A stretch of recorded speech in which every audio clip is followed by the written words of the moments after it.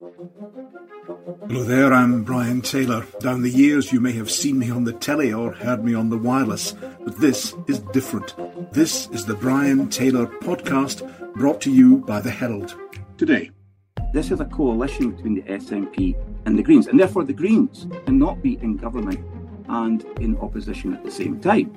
There is optimism about coming out of this pandemic, building better, recovering better, learning from where the cracks were, and not just papering over them, but actually it's like having a renewed vision for our country. And for me, I do think that's independence. So I think we can do both. I honestly would defy any of us here or anybody else in politics to say that we could have gone into this and never made a mistake. hello there, and a very warm welcome. I'm Brian Taylor, and this is my latest Herald podcast. Now, before we get going with the guests, first a wee plug. To get all the Herald's brilliant content, well, you should subscribe, shouldn't you? And you can get a cracking discount of 20% by mentioning the code at the bottom of the page now. That's Herald Pod 2021. It is Herald Pod 2021. Apparently, if you bung that in, you get 20%. That's a fifth off in old money from a subscription. I encourage you to do exactly that. And now to the show, and a rather special one, because the Scottish Parliament returns next week. It's been returning fairly periodically and sporadically because of the bizarre summer we've had, but it returns in full form next week. And it looks like we'll have a new green tinge to the government. We'll talk about that in a moment. But Alistair Grant, my Herald colleague, Herald political correspondent, is here. Alistair, bring us up to date with the latest, please, if you would. Yeah, just to, I suppose, just sum up quite quickly, we've obviously had the long-awaited publication of the planned cooperation agreement between the SNP and the Greens last week. So essentially see them kind of sharing a policy programme with the two co-leaders, Patrick Harvie and Lorna Slater, becoming ministers in the Scottish Government. However, it kind of stops short of being that full coalition like we've seen kind of elsewhere in the UK in the past, and the kind of early years of Holyrood, of course, with Liberal Democrats and Labour. But they've got kind of areas where the two parties have agreed to disagree. Those stuff like the kind of role of GDP, aviation policy, international relations, those kind of things. But we've also got a number of kind of areas where they've kind of almost kind of had this kind of shared policy programme with things like, on environment, active transport, kind of child poverty, measures to tackle that. But we've got this agreement. We've had it confirmed today that the responsibilities of the new Green ministers will be, one will be kind of covering transport, housing, tenants' rights, and the other will be covering energy, green skills, and the natural environment. I'm assuming, I don't know if I'm right about this, but I'm assuming the latter would be Lorna Slater, considering her kind of background in green energy. That was her job before she entered politics. But one of the kind of final hurdles, I guess, will come this weekend when the Green members will meet up to vote on the deal on Saturday. And if it all goes through and it all goes smoothly, I guess we'll see a kind of a new chapter open up in Scottish politics. We never had Greens in power in the UK before, so it'll be interesting to see what happens next. Alistair, it will indeed. The final hurdle was a Dundee United fanzine. It meant that we hadn't won the cup, but we've actually now won the Scottish Cup twice. And Patrick Harvie, I'm delighted to say that Patrick joins us, and he's beaming there like the putative, I stress, putative minister that he is, but tentative potential congratulations, Mr. Harvie. Thank you very much indeed for joining us. Tell me one thing. Alistair mentioned there GDP, gross domestic product. That's the measure by which the economy grows. And we with a statement today from Kate Forbes, Finance Secretary, backing fair and sustained economic growth and stressing that unless you get that growth, you ain't got no potential to have public spending. Well, you guys, the Green guys, you take a different view of that. You don't really believe in economic growth, at least as far as the GDP measure is concerned. How are you going to manage to square that in government? Well, thanks for inviting me onto the podcast, Brian, and thanks for the slightly premature congratulations. The matter is, as you know, still in the hands of our party members, and we have a little while yet till we get a final decision. But yeah, for as long as the Green movement has existed, there has been a fundamental challenge to the idea. Well, two ideas. First of all, the idea that economic growth can last forever on a planet of finite resources. We think that's wrong. And secondly, the idea that GDP, gross domestic product, is an effective way of measuring how healthy and how successful our economy is. GDP is a measure of the transactions in our economy. Effectively, it counts all of the good stuff and all of the bad stuff that's happening and just calls it stuff. And it says we just need constantly more stuff whirling around the economy. So there are many, many forms of activity which undermine people's health and well-being, but which contribute to GDP. Now, don't get me wrong, there's a lot that GDP counts that's important, that's good for people, and that's good for communities. But as a metric, it doesn't distinguish between what is socially and environmentally benign and what is harmful. It's possible to measure GDP. You've just described the flaws you see in it, but you're talking about something like well-being or wellness, and it strikes me that is so inchoate and imprecise that you can't measure it in the comparable way that you can measure gross domestic product. Well, a number of governments have tried, including, I see Stephen Kerr nodding away with your criticism there. The Conservative government... shaking his head like nobody's business on your earlier stuff as well. The Conservative government under David Cameron was keen on this idea of finding other ways of measuring the economy. So it's not purely a left critique. It's something that politicians and economists right the way across the spectrum have struggled with. Now, the Scottish government has made steps. Ever since they first came into power, the SNP created what's called the National Performance Framework. It's a little bit abstract. It's probably never going to make front page headlines, but is an attempt to construct a broader set of outcomes, a broader set of measures that you're trying to achieve, and that's what you define success as. Okay. Now, we still criticize it because it has GDP growth at the pinnacle of that framework, and we still regard that as essentially unsustainable. The closer you get to environmental limits, the faster you run after economic growth, the more harm that you do. But a well-being economy is the direction that I think we're moving in. Patrick, I'll bring in the others in a second, but one question, it may seem a bit trivial, but in some ways it summarises the fact that the Greens are entering government. Will you make use, if it's endorsed at the weekend, if you're elected and next week by Parliament, will you make use of ministerial cars as a minister? Mate, you're the second journalist to ask me that just today. I will do exactly what I do at the moment, which is I will always try to use active travel as my first choice and public transport as my second choice. And I will use a car if I absolutely need to. Tomorrow for a party visit, I'm taking the bike to Queen Street and then the train to Edinburgh. And then I'm going to get a lift for the last 15, 20 minutes of the journey because there's no public transport to the place I'm going to. So Greens want to invest in public transport so that it serves more of our communities. But we always recognise that there is a place for the car, but it's in the right context and when it's necessary. So, if the party agrees that we should enter government, I think you will see us taking exactly the same approach. Use a car when it's absolutely necessary, if there's no alternative, but you'll still see me on my bike getting about Glasgow. That's the way. Well, there's two of you. Get a ministerial tandem. I'm joined now by Stephen Kerr, who got a name check earlier. Delighted also to welcome Alex Cole-Hamilton. Now, I can actually genuinely congratulate him, the new leader of the Scottish Liberal Democrats. Congratulations. Thank you, Brian. Thanks so much. Executive Chief Whip Stephen Kerr by Cockab Stewart. Delighted to welcome her to the SNP MSP for Glasgow Kelvin, and by Labour MSP Martin Whitfield. Thanks all. Stephen Kerr, you win the Mars bar for looking the most vigorously disquieted during Patrick Harvey's comments. What do you make of this agreement between the Greens and the SNP, and what do you make of its potential impact on the economy? Well, the last thing that I need, Brian, is a Mars bar. I'm trying to give up Mars bars, but thank you for offering me any sort of recognition. In these modern days, it's a digital Mars bar. So digital. Yeah. I think probably the calorie count in a digital Mars bar is in line with my dietary requirements. What do you make of the deal? I shake my head at the stuff comment from Patrick. Stuff. That's what the economy is. It's just stuff. Well, it's not, Patrick. It's people's jobs. It's people's incomes. It's livelihoods. It's tax. It's business creation and business scale up. Things that will add to the commonwealth of the people of Scotland, and for them to be dismissed as stuff, it shows exactly where the Greens and the SNP are heading in terms of their view. I think it shows that you weren't really listening to what I was saying. I was saying that's the simplistic critique of economic growth as GDP. And what I heard was you describe our economy as just a bunch of stuff.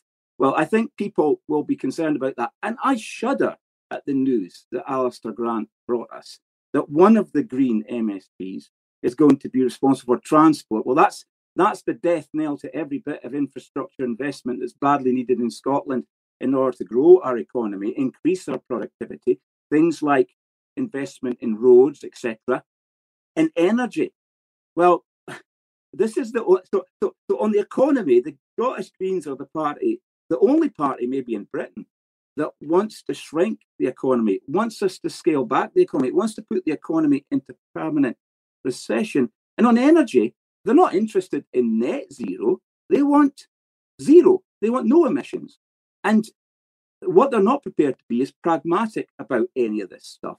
And so in energy terms, they want to shut down the oil and gas sector. That's 110,000 jobs directly employed in the oil and gas sector. You can hang on a second, very briefly, Patrick, and then I'm keen to bring in the other so that it isn't just an interrogation in one minute. Stephen is asking me to be pragmatic. One of the very practical things we want to do on energy is double the onshore wind capacity. Will his party help us to achieve that, or will they do what they did before and pull the rug from under the most efficient and most cost-effective way of generating renewable electricity? Will you help us double that? Hold that thought. The others are all have been all very patient. Alec Cole-Hamilton, first of all, what do you make of this agreement and the impact upon the economy, the impact on Scotland? Well, Brian, I think reading it seems like pretty thin gruel for the Green Party. I congratulate Patrick on his elevation to ministerial office, but I rather think that it will leave some of his members scratching their head as to what's really in it for their party. And let's remember, the centrepiece of this agreement is not the climate emergency. It is another tilt at a divisive second independence referendum, which inexplicably comes with the Green. I don't understand what it is about the Green Party and nationalism. I think that if you want to fight climate change, you need to do it across borders and forge partnerships. And as for GDP and growth is not something to be frightened of. Growth drives progress. It drives innovation. And innovation is the key to fighting the climate emergency. My cousin is a professor at Oxford who's working in geoengineering to look at ways that we can extract carbon from the atmosphere, but also about how we innovatively drive down our reliance on fossil fuels. So all of these things require investment, which comes from growth. And I don't think we should be scared of a healthy medium. Let's bring in Martin Whitfield and then Cockham Stewart. Martin, the deal and the impact on Scotland's economy. Again, to echo something that Alex has said and to take it slightly further, I'm not sure what we'll see particularly different. We've seen in the past sessions where the Greens have run around and screamed and shouted and then supported the budget. I was disappointed, I have to say, that the agreement didn't discuss our drug deaths, the alcohol deaths, and the health emergency that we're facing. I have long supported the talks and the work that the Green Party have done, particularly with regard to drug deaths. And I think it's disappointing not to have seen that carried forward. And I do wonder, with all respect, Patrick, whether your membership, and it is for your membership, obviously, whether they will be really happy about this agreement and whether we will actually see any genuine change in holding to account once you are in government, where responsibility will also rest with you. Learn the view of the party, of course, on Saturday, and then if it passes that hurdle, to be, one presumes, a motion by the First Minister and votes on the two new ministers who will be part of a wider government and will also be taking the wider ministerial responsibility. Cockham Stewart, you've been very patient indeed. How do you think this works from an SNP perspective? What's the gain? It gets you over the line, presumably for a majority, but I don't see it makes any difference at all on independence, because the Greens were going to vote for it anyway. So what's the gain? What's in it for the SNP? Well, Brian, thanks very much. It's great to be here. And as a newly elected MSP, maybe I can sort of give a view from the outside, not having been elected before. So it's quite an interesting arena, this. And I was just going to say, if people could maybe not speak over each other, because I can't hear, I'm losing the thread of it myself. So I'll try not to do that. With regards to the Green Cooperation Agreement, I'm really excited by that because, I've sort of watched from the outside the way that politics has been conducted and the entrenched views that can happen. And I'm not sure that the public sees that as entirely constructive. So in order for us to move forward and to be able to cooperate on certain issues in order to move bills or legislation or the vision of the country forward in a more consensual way and a collegiate way, I think that that's very helpful. It could be said, Kokab, it could be said it does precisely the opposite. At the present moment, you have a parliament of all the talents and all the arts, and for something to get through as a bill, it has to command support across a broad range of parties, whereas now, and I've looked at the details of it, for bills, legislation, and also amendments in committee, the two parties, the SNP and the Greens, are going to vote together, and that cuts out everybody else. It cuts out ideas from the Conservatives, the Liberal Democrats, and Labour. It doesn't cut out the scrutiny at all. And remember, the SNP and the Greens are very distinct parties. The cooperation agreement clearly allows for the distinct nature of our parties. Whilst we will try and reach consensus and have agreement on certain things, I have no doubt whatsoever that the robust nature of the debates that already happen in the chamber will continue to happen. Yeah, the robust debates will happen, but the Conservatives, Labour and the Liberal Democrats will always lose, because now there is a predetermined SNP Green majority. And it's not just on the big policy issues, it's on the detail of legislation and on amendments to legislation. There's been a whole pile of amendments in the past Parliament that were got through by opposition parties. Yeah, but Brian, I think you're coming from the old sort of like view of the fact that no matter what somebody says, people are going to stick to party lines and things. From what I can see, people are willing to consider amendments, and there appears to be a lot of negotiations and things that go on. So that consensus can happen before. It doesn't have to be as adversarial as it is. Okay, I've got a hand raised, and it's Alec Cole-Hamilton. I've got a hand raised after that, Stephen Kerr, and then Patrick. Alec Cole-Hamilton, then Stephen, then Patrick, please. Yes, Brian, I'm afraid that you're absolutely right. The legislation will now go through unamended and untested. I mean, the Scottish Parliament was designed as a unicameral legislature. What does that mean? Well, it's only one chamber. It doesn't have a revising chamber like a Senate or the House of Lords south of the border. It was always felt that the committees would be the revising chamber. And we saw from the majority term of administration under the SNP that legislation just went through on the nod. There's this nice, pleasant fiction that Corcab is talking about, that we will consider every amendment on its merits, is hogwash. That doesn't happen. This is a controlling, commanding administration which likes to have its way. And if it's not its idea, it won't countenance change. So I think this points to a problem in the structure of the Scottish Parliament and arguably a need for reform. Okay. I thought I'd go to Stephen Kerr next and then to Patrick. Yeah, Stephen. Yeah, I'm going to come in on what Alex has just said. This is actually going to show up the weaknesses of the Scottish Parliament in terms of its ability to hold the executive to account. This is not a new phenomenon. It was very evident in the last session that was the case. I'd also like to say there are really serious implications for the operation of Parliament in terms of what happens in the chamber as well. So, for example, at the moment, the Greens have got a preferential place every week in FMQs. Well, you can't be in the government and the opposition. And I really want to knock on the head this idea that this is not a coalition. This is a coalition. That's exactly what it is. And no matter how much Nicola Sturgeon tries to pretend that with her higher intellect, we should all understand what she's talking about. Remember that line from the summer? Well, let me say this. I perfectly understand, as do the people of Scotland. This is a coalition between the SNP and the Greens, and therefore the Greens cannot be in government and in opposition at the same time. Therefore, they must lose preferential treatment. They must lose preferential speaking slots in debates. And this is a test for the vibrancy of our Parliament as a place where the executive is tested and held up to scrutiny. And it'll be interesting to see what happens in the next few days and weeks. Thanks, Stephen. Patrick, quite a lot to absorb there. How about all of that?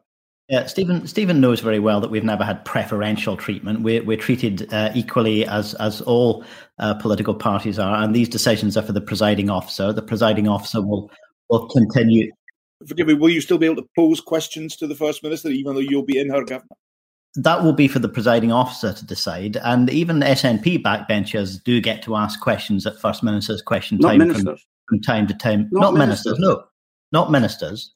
But SNP members do get the chance to ask questions of the First Minister and of other ministers. The wider point that I would like to deal with is, and it is a little odd to hear this critique coming from Conservative and Lib Dem colleagues, this idea that a single party majority is outrageous when they worked together to form a single party majority at Westminster not so long ago.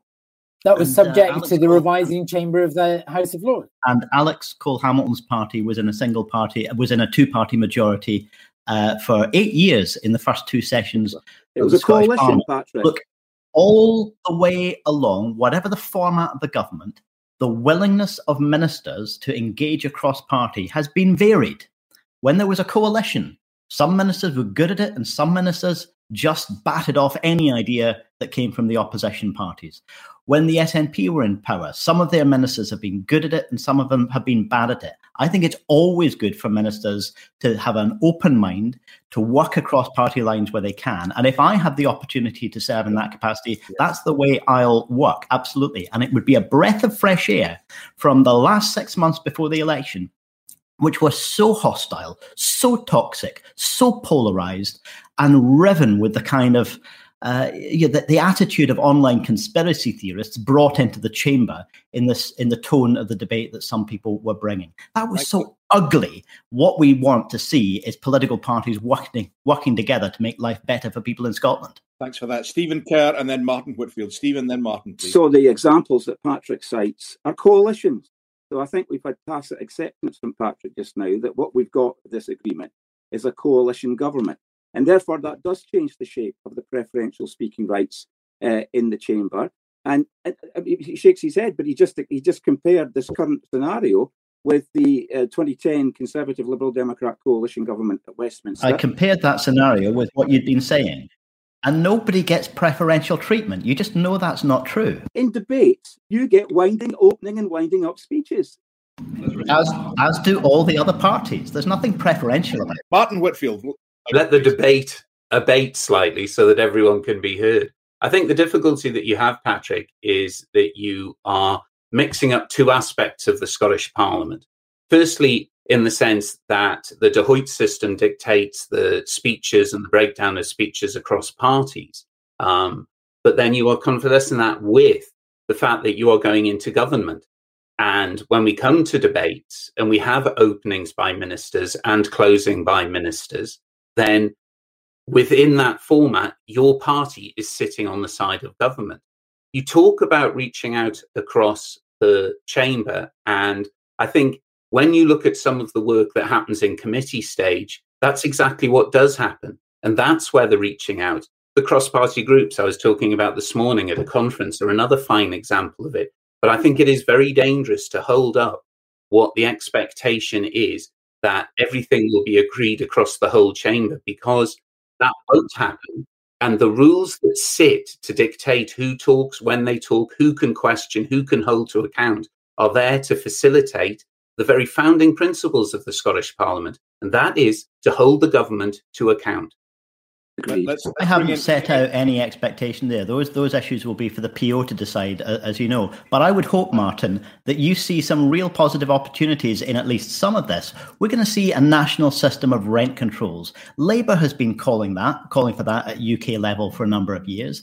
The SNP have agreed to do this because Greens have been in the room making the case for it. I've been personally making the case for at least 3 or 4 housing ministers worth of engagement. And now finally we've got the opportunity to do that. And if I have the opportunity to reach out to Labour colleagues and say, how do you want to help shape this? I hope that'll be a positive engagement and a constructive one.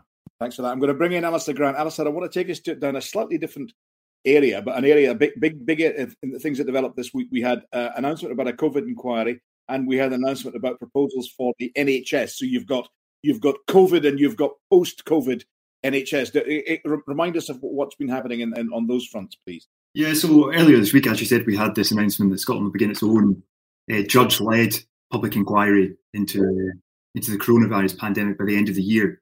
It will basically aim to kind of scrutinise the decisions that were taken over the course of the pandemic. I think, the First Minister said it will look at all the aspects and the kind of devolved handling of it, including the kind of situation in care homes. It's obviously a kind of an issue of huge controversy and affected families up and down the country.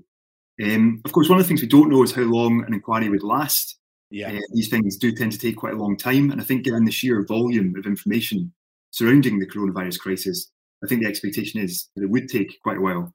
But it's nevertheless, it's a welcome development for campaigners. I think some of them are actually quite emotional on hearing the news. They understandably want answers both for themselves and for other people.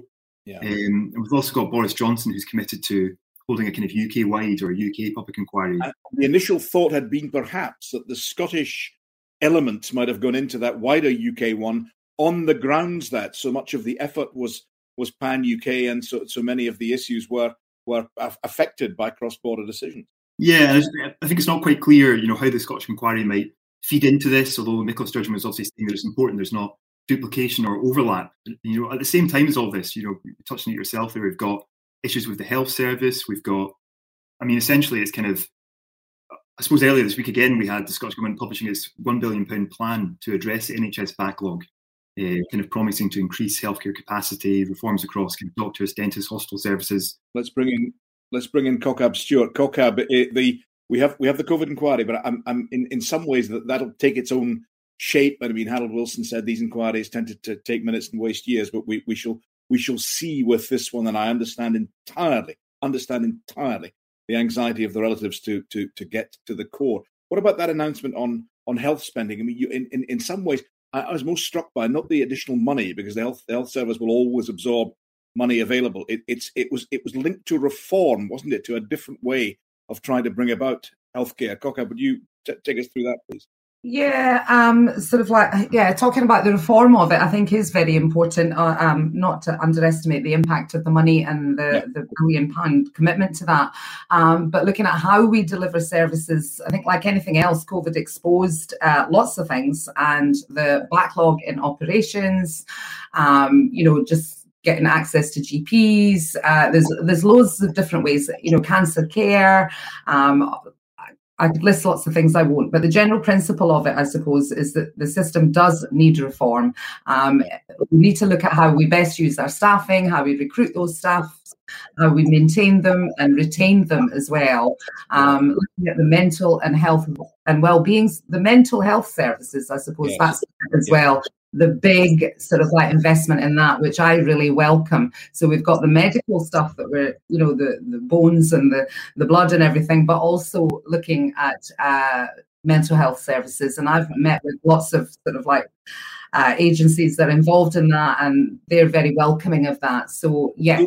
Will we see a real change, Coca? Will we see real change? Because, there's been so many new initiatives for the NHS, different structures, additional funding, again and again and again, and it doesn't seem to change all that much in terms of the way the service is delivered. Yeah, I can see why you might say that. I'm sort of like learning as I'm coming in that, from the outside, it's like, why is change not happening? And then when you get onto the inside of it and you see understand why, Yeah, you can understand a wee bit why, because like so many of the different services are connected with each other.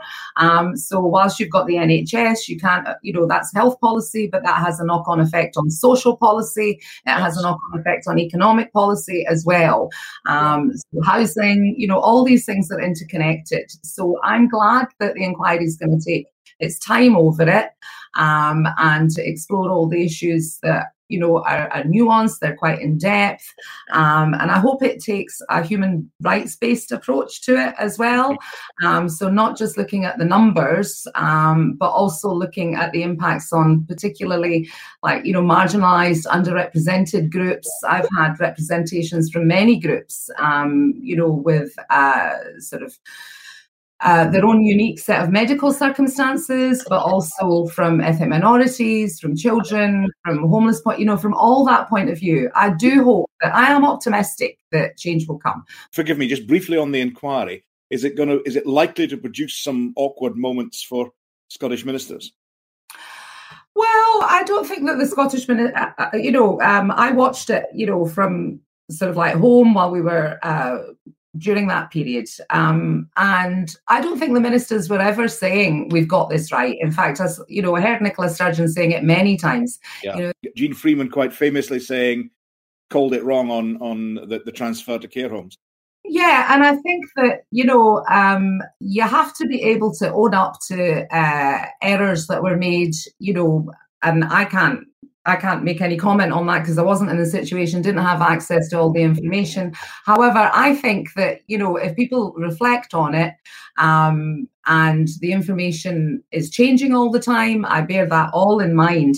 But is it so bad to have uncomfortable moments where you can look back and think, could have done it differently, could have done it better, and that equips us better for the future? And that's a bit more grown up than being frightened to make mistakes and getting a pan in from oppositions. Thanks, Cockab. Let's bring in some other Stephen Kerr, the COVID inquiry, and above all, perhaps the new direction that is being mapped out for the NHS. Are you convinced? Well, first of all, I'm delighted to be able to tell you that so much of what Cockab said I can agree with. So I'm following Patrick's encouragement there that we can work together on things that are of absolute vital national interest. And nothing is of more pressing national interest right now than the remobilisation and recovery of the NHS. So I'm glad that we've been pressing as Scottish Conservatives for a COVID inquiry. There is a consultation on this now. There needs to be action on it. The commitment is that the inquiry should be set up before the end of the year, and that's very much what we hope will happen. But I have to say, on the NHS pamphlet that was produced, I'm afraid 100 days ago, or plus 100 days, because actually, in actual fact, the SNP ability to count to 100 was called into question in the timing of the 100 days, which is another issue. But to produce after 100 days, by the SNP's reckoning, a 28-page document with lots of white space and lots of graphics is thin gruel. I think that was a phrase that used earlier. On such another phrase that was used. Nicola Sturgeon said your complaints were ludicrous. Well, of course, everything that anyone ever says to the First Minister that she disagrees with ends up being described by her as ludicrous, which is the antithesis of the working together and listening to each other that Patrick was espousing earlier. So good luck, Patrick, with disagreeing with the First Minister when you're a minister in the government. But this should have been, after 100 days, something that would have had a lot more detail, because this is absolutely a critical issue.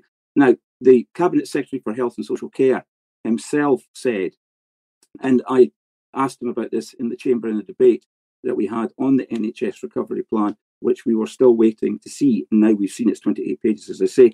And he said that it would take many years for the NHS to recover. Now, this has got to be put into the context of the NHS, the SNP's commitment at the election, that in the first year of government, that they would restore the NHS not only to its capacity levels pre-COVID, but plus 10%. So straight away, the 100 days has produced a broken promise in respect to this particular commitment. And there are so many things that we need to work together on, and nothing is more important than this. I mean, we are facing this backlog issue that Cockab mentioned is a huge issue. And in one specific area I want to mention, because I feel very strongly about this, is mental health. Yeah. Where people in Forth Valley, which is part of my Central Scotland constituency, can be waiting for 2 years. Young people can be waiting for 2 years to see mental health specialists, and that is shameful. What we are dealing with now is a lack of workforce planning and a lack of planning full stop from the SNP government going back many years. In fact, going back to Nicola Sturgeon's time as the Cabinet Secretary for Health. And what we need to do now is get into the nitty-gritty and develop a detailed plan that will actually deliver on the headlines that we got in the 28-page pamphlet. Okay. Let's bring in Martin Whitfield, then Alex, and then Patrick. You've been very patient for a while. Briefly, if you would, on the health issue and the COVID issue. Martin. I mean, certainly dealing with the health issue. The publication was as underwhelming as it was overdue. But what I did find disappointing was the complete lack of explanation to existing staff about how they are going to be supported back. They have worked, they were applauded, they have saved so many people, and now they've just been abandoned. There is talk of additional staff coming in, but training for doctors, 6 years, training for nurses, 4.5 to 5 years, training for support staff. We've talked about the mental health and the importance of it. As a school teacher, I witnessed pupils waiting 18 months and plus, moving from primary school to high school before they were seen by CAMS. The training for the specialist staff that's needed isn't even going to be complete by the end of this Parliament. And we have let down the NHS. And by doing that, the Scottish government, the SNP, have let down the people of Scotland. This was a massive opportunity and it's been missed. And we have now sitting on top of that, the proposals for the COVID inquiry. And, you know, I will put my personal interest hat on in this.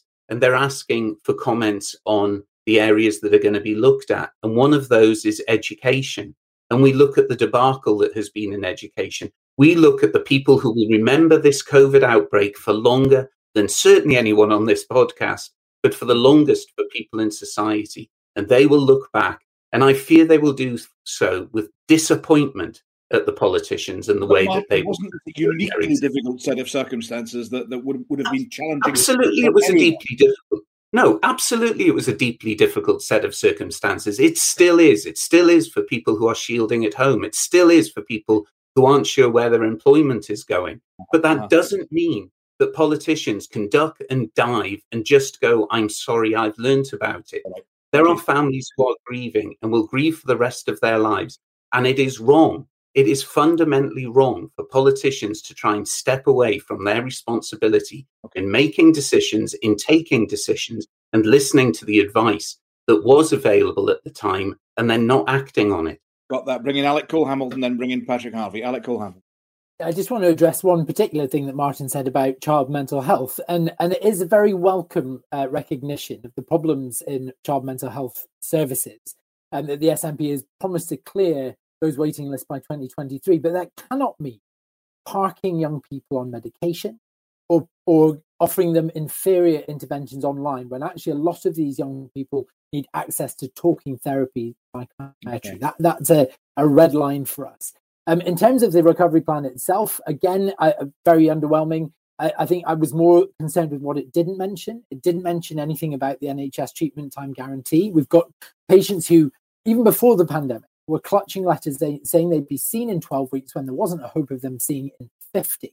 And that is not addressed by this. Now, it was convenient for the SNP to use the pandemic to explain why operations are being delayed or cancelled. They were terrible before we'd even heard of coronavirus. So we need a catch-up plan to get back to the races on at least being honest with people about when they'll be seen.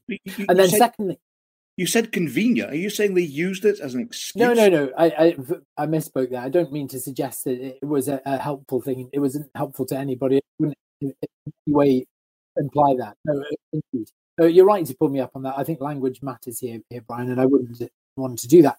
And then the second thing is long COVID. 100,000 Scots, maybe more, could be suffering this devastating condition, which we have very little in the way of provision for. It's actually, I think you'd be better off if you're suffering from long COVID in Scotland by moving to England, where they actually have dedicated long COVID clinics. Mm-hmm. They have peripatetic long COVID nurses and a treatment pathway that we just don't have here.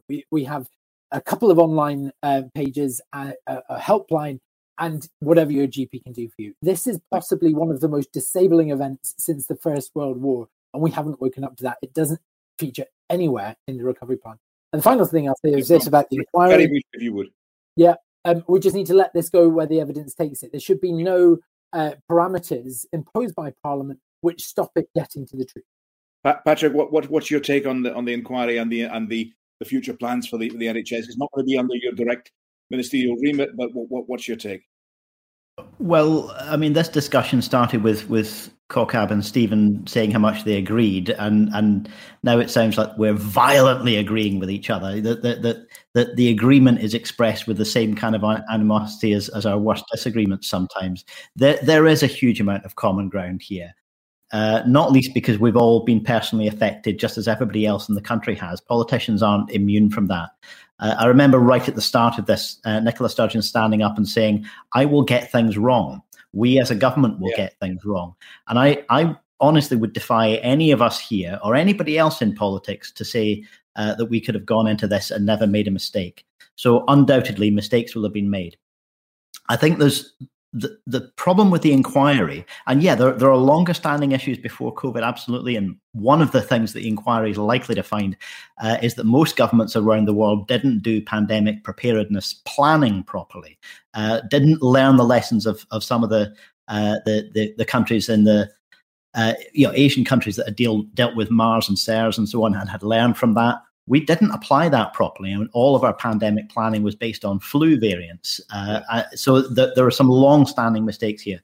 But I think part of the problem with the inquiry is that it's going to need to both be big, bold, and looking at things in a very deep way, but also drilling down to very narrow specifics. It's going to need to be both looking at the Scottish Government and the domestic context here, but also at the wider context within the UK. It's going to both need to take years to do long, detailed work, and it's going to need to report soon on issues that we'll be legislating on soon, like the care system. So it's going to need to do all of those things. I suspect it's going to have to take a phased approach and focus in narrowly on some specifics first of all, and not be expected to do everything all at once, because I think that would be an impossible task. Will you be supportive, even though it's not in your ministerial remit and there are exclusions, etc., and exceptions? Should it go through and should you become a minister, will you feel the need to be supportive of those ministers who may face criticism for their actions as a result of the inquiry? Will you feel the need to support the health programme generally, or will you be reserving the right to be critical where you feel it's appropriate? Well, there's a great deal in health policy that isn't in the shared programme. Our shared programme does include a lot of investment in mental health, for example, but it doesn't cover the whole of health. So on those issues, we'll continue to work together in good faith and try to reach agreement. And only if we absolutely can't, we'll add those issues to the excluded issues within our agreement and ultimately agree to differ. I think that's a reasonable way for political parties to operate in a constructive way, in good faith, but ultimately disagreeing where they have to. But, supporting ministers who have been found to, they've made some errors of judgment or they've made mistakes, if that's what an inquiry finds, supporting a minister in that case may mean supporting them to learn and to draw on that as experience to become better. Or, if there's an issue of direct incompetence or of breaching the ministerial code, they may frankly need to be supported into a different role in public life. That will be a judgment for the First Minister, whether someone has breached the ministerial code and not done their job properly. But that's always the case. The idea that this ceases to be about learning lessons and trying to improve ourselves and becomes just a blame game, I think that would be serving the interests of the party political game, but I don't think it would be serving the interests of the public. Well, let's talk about the interest of Scotland for the future. I'm going to bring in Alistair Grant here. Alistair, one thing that's mentioned right at the top of although I'm slightly sceptical about its impact, but mentioned right at the top of the agreement between the SNP and the Greens is that they want a referendum and they want it within this Parliament. Explain that to us, if you would, Alistair. Yeah, so I think this will be one of the things that certainly journalists will be looking out for when Nicola Sturgeon sets out her programme for government in the coming days or weeks. I think all eyes will be on what she says about independence, any legislation on a second referendum. So obviously, as you said, the SNP Green Deal pledges to secure that referendum after the COVID crisis, although it doesn't really define what it means by after the crisis. Yeah. It says it will be in the current parliamentary session, and that if the crisis had passed, the intention would be to hold it within the first half. So that's kind of before 2024. Yeah. In the background, we've also got these kind of same unanswered problems and questions that we're all kind of very used to now in terms of what would happen if the UK government says no. And if they do say no and Nicola Sturgeon pushes on regardless, whether this is going to end up in a constitutional battle in the courts and what would happen after that. It's hard to tell where this is going to go. Stephen Kerr, is it your belief that the UK Conservative government will continue to say no to the idea of there being Indy Ref 2? I think the Scottish Conservatives and I think the UK government will continue to focus relentlessly on recovering from COVID and the pandemic, Brian. I mean, at the end of the day, we've had this very long and passionate discussion about the NHS. I mentioned the economy at the start of the podcast. We've not gotten to schools yet, but I know that's something that CoCab and I feel very passionately about. The whole scenario of where Scotland now sits and where we want our country to be means that we cannot be diverted into divisive referendums. And even the debate about a divisive referendum will be divisive. And frankly, I actually do agree with some of the stuff that was said earlier. I really do, Patrick, about us working together. I want us all to work together in order to better the lives and life prospects of the people of Scotland.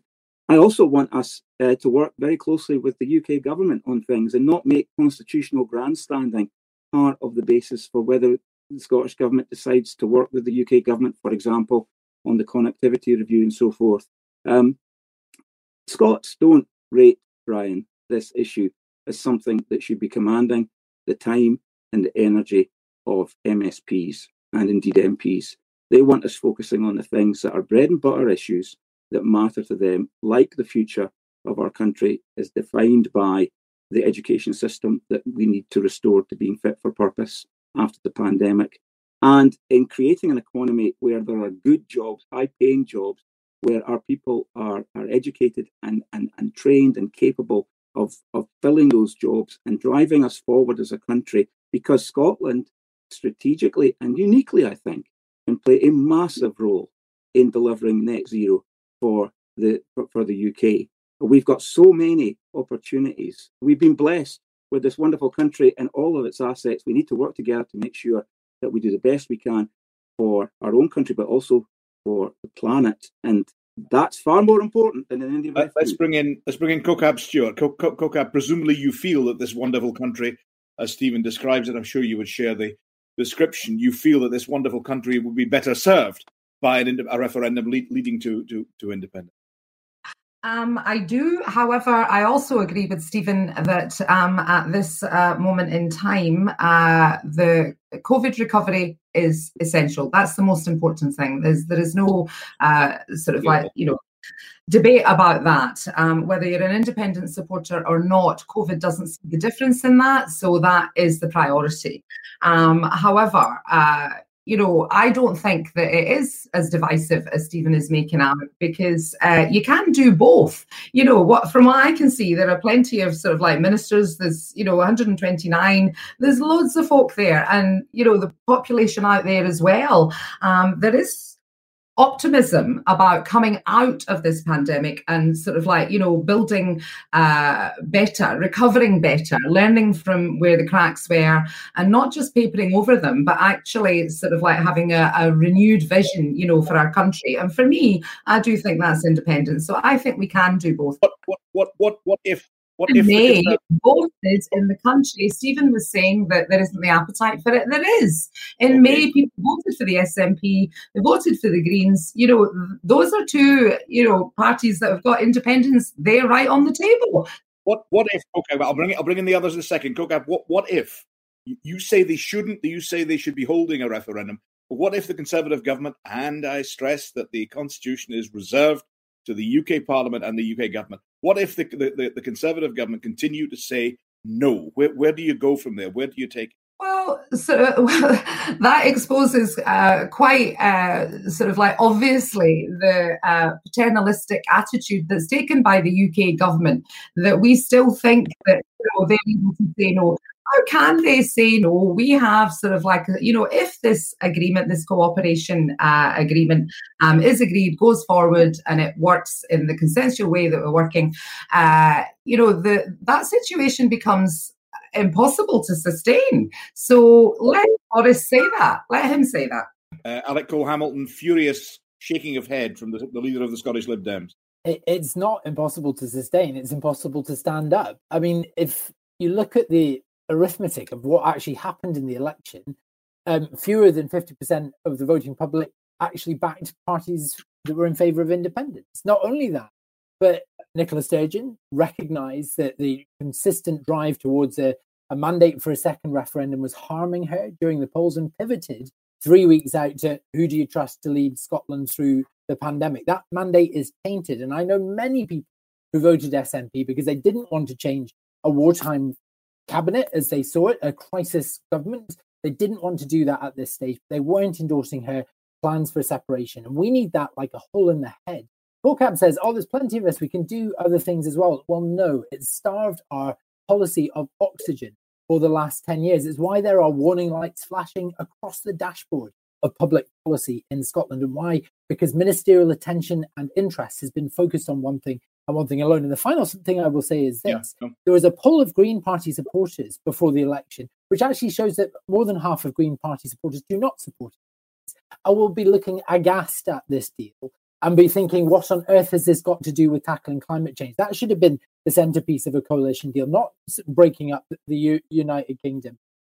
They'll have a chance to vote aghast on Saturday. Let's bring in Patrick Harvey. Patrick Harvey, are you confident that a referendum will take place on independence during the lifetime of the present Scottish Parliament? Well, first of all, I think Alex is quoting from an Ashcroft poll, which we all know was a heavily skewed sample and has been blown out the water in terms of its credibility. But the idea that the UK government simply says, no, you can't, as their only answer to the aspirations of the people of Scotland to make a decision about their future, the idea that no, you can't is the only answer, I just don't think it stands up. And, the other point that we've heard, and Stephen made this point, and I'm sure he made this point in good faith. I don't doubt his sincerity of saying it. Why can't we just work together with the UK government? Well, the UK government is now routinely legislating in devolved areas, which are none of their business, without the consent of the Scottish Parliament. It's passed legislation to undermine the existing powers of the Scottish Parliament, so we no longer even have the devolution settlement we voted for more than 20 years ago. And they've taken the Scottish Parliament's legislation to court to try and strike it down just for implementing things like children's rights, which are wholly devolved. So the idea that we can work together with them when they have refused point blank to put meaningful intergovernmental machinery in place, I just don't think it's credible. Patrick, same question. Hold on a second. Same question to Patrick that I put to Cookab Stewart. If the UK government continue to say no because they say it is not in the interest of the Scottish people and the governance of the United Kingdom, what do you do? Well, there are different legal opinions that have been expressed about whether a referendum bill could be passed without a Section 30 order. I don't want that to get to court. I don't want that to get to court. It could do it in time. I don't want that to happen because the way it should happen is by just respecting the democratic process. If this issue can be resolved democratically, then how can it be resolved democratically when the people of Scotland have voted for pro-independence majorities in both their parliaments repeatedly? What on earth are they supposed to do in order to have this resolved democratically? We follow up, Patrick. Do you? I mean, you were voting previously for a referendum anyway, but if you are in government, do you believe it makes it more likely that there is more impetus behind? Does it make a difference to the case for independence referendum? Does it strengthen it in your view? I certainly hope it does. And, Scottish political landscape has shown itself capable of innovation, new ways of governing on several occasions. This is another innovation. And I hope that stability that it will create reinforces the case for the democratic will of Scotland to be respected. But that case is already there with the pro-independence majority in Parliament. Simply put, no Democrat can really resist it. Okay, I'll bring in Martin Whitfield and then the others. Martin Whitfield. I was just really going to come on to comment in respect of something that Patrick has said and sort of invite the hope that within the next, month, 6 weeks, the Supreme Court will hand down its decision on the UNCR implementation bill. Will the Greens fight to make sure that we've got legislative space so that any parts that are struck out can be redrafted, inserted, so it can become law as fast as possible? Very, very brief answer, Patrick, and then back to Martin Whitfield on the wider referendum. I very much hope that won't be necessary, but if it is necessary, then yes, all political parties should work together to find the most effective way of making sure that those rights are enshrined in domestic law. Thanks. Back to Martin. Where are we on a referendum? Where are we on the need for a referendum? Martin Whitfield, on the need for a referendum. Quickly, with regards to the referendum, I think when we look at the NHS publication, where they're saying quite categorically that treatment centres aren't even going to come online until the second half of this Parliament. This Parliament needs to concentrate on COVID recovery. We need to look after our young people. We need to look after those people in work. We need to look after our older people. And we need to look after the environment. We have the COP meeting coming up in weeks. Now is not the time. And with the greatest respect to Kaukab, and it is with absolute respect, I have yet to see this government deal with more than one thing at the same time. Yeah. Alec Cole-Hamilton, you're nodding there. Alec Cole-Hamilton. I think, that goes back to the warning lights that are flashing across the dashboard of public policy, whether that's the educational attainment gap, where it's the missed the missed climate change targets, the delays to the extension of funded childcare, the threadbare state of our police force, DRA reform. This government pushes back the issues that are hard, and it focuses constantly, relentlessly towards the drive of separation. And this is harming our citizens. There is a muscle memory, Brian, the politics of Scotland, where every single vote in every election is now about a mandate for a second referendum. It has become the alpha and the omega of political debate in Scotland, and we aren't getting on with the business of government. And I really hope that the people of this country start to see both of these parties for what they are, that this is the primary reason for their existence, and will vote them out. Stephen Kerr? Yeah, I have to say I agree with much of what I've just heard. I mean, I have never underestimated Patrick's political skills, but my goodness, that was spinning like a spinning top on a sixpenny piece. All that stuff about how the Conservatives are legislating in devolved space and all the rest of it. And he knows full well why the UK government needed to take the steps it did in respect to the legal advice that the Scottish Government and the Parliament had about legislating in areas that are actually reserved. You cannot legislate in a devolved Parliament for the behaviours, actions and expectations of UK ministers. But I'm a Democrat, absolutely a Democrat. I believe in our democracy. And I'm going to be absolutely frank with you. I knock on a lot of doors, even now, and I do not have people telling me that this is the biggest issue in their lives. What they're talking to me about are the things that I listed earlier on. They care passionately about the future of their children. They care passionately about the NHS and the NHS workers. And we've heard some.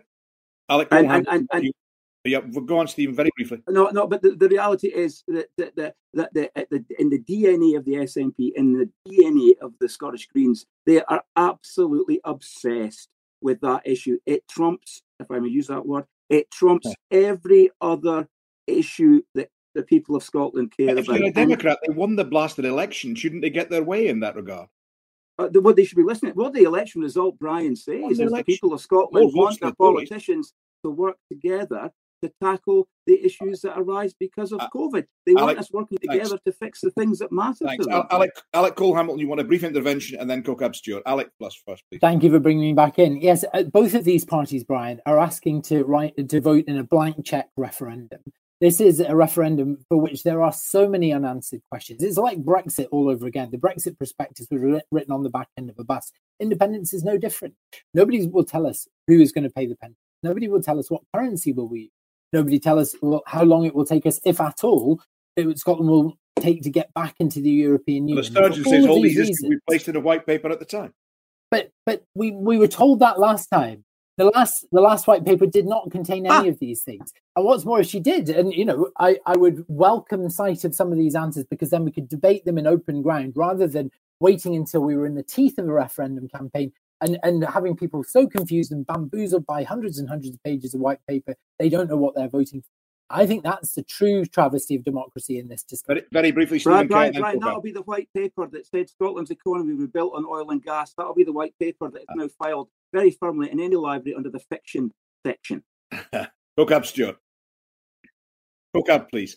Stephen, you just said about people voted for the fact that they wanted the parties to work together. That's exactly what we are trying to demonstrate here. And yet you were complaining about the fact that doesn't work for you either. So, you kind of have it both ways, and you're trying to have it both ways every time.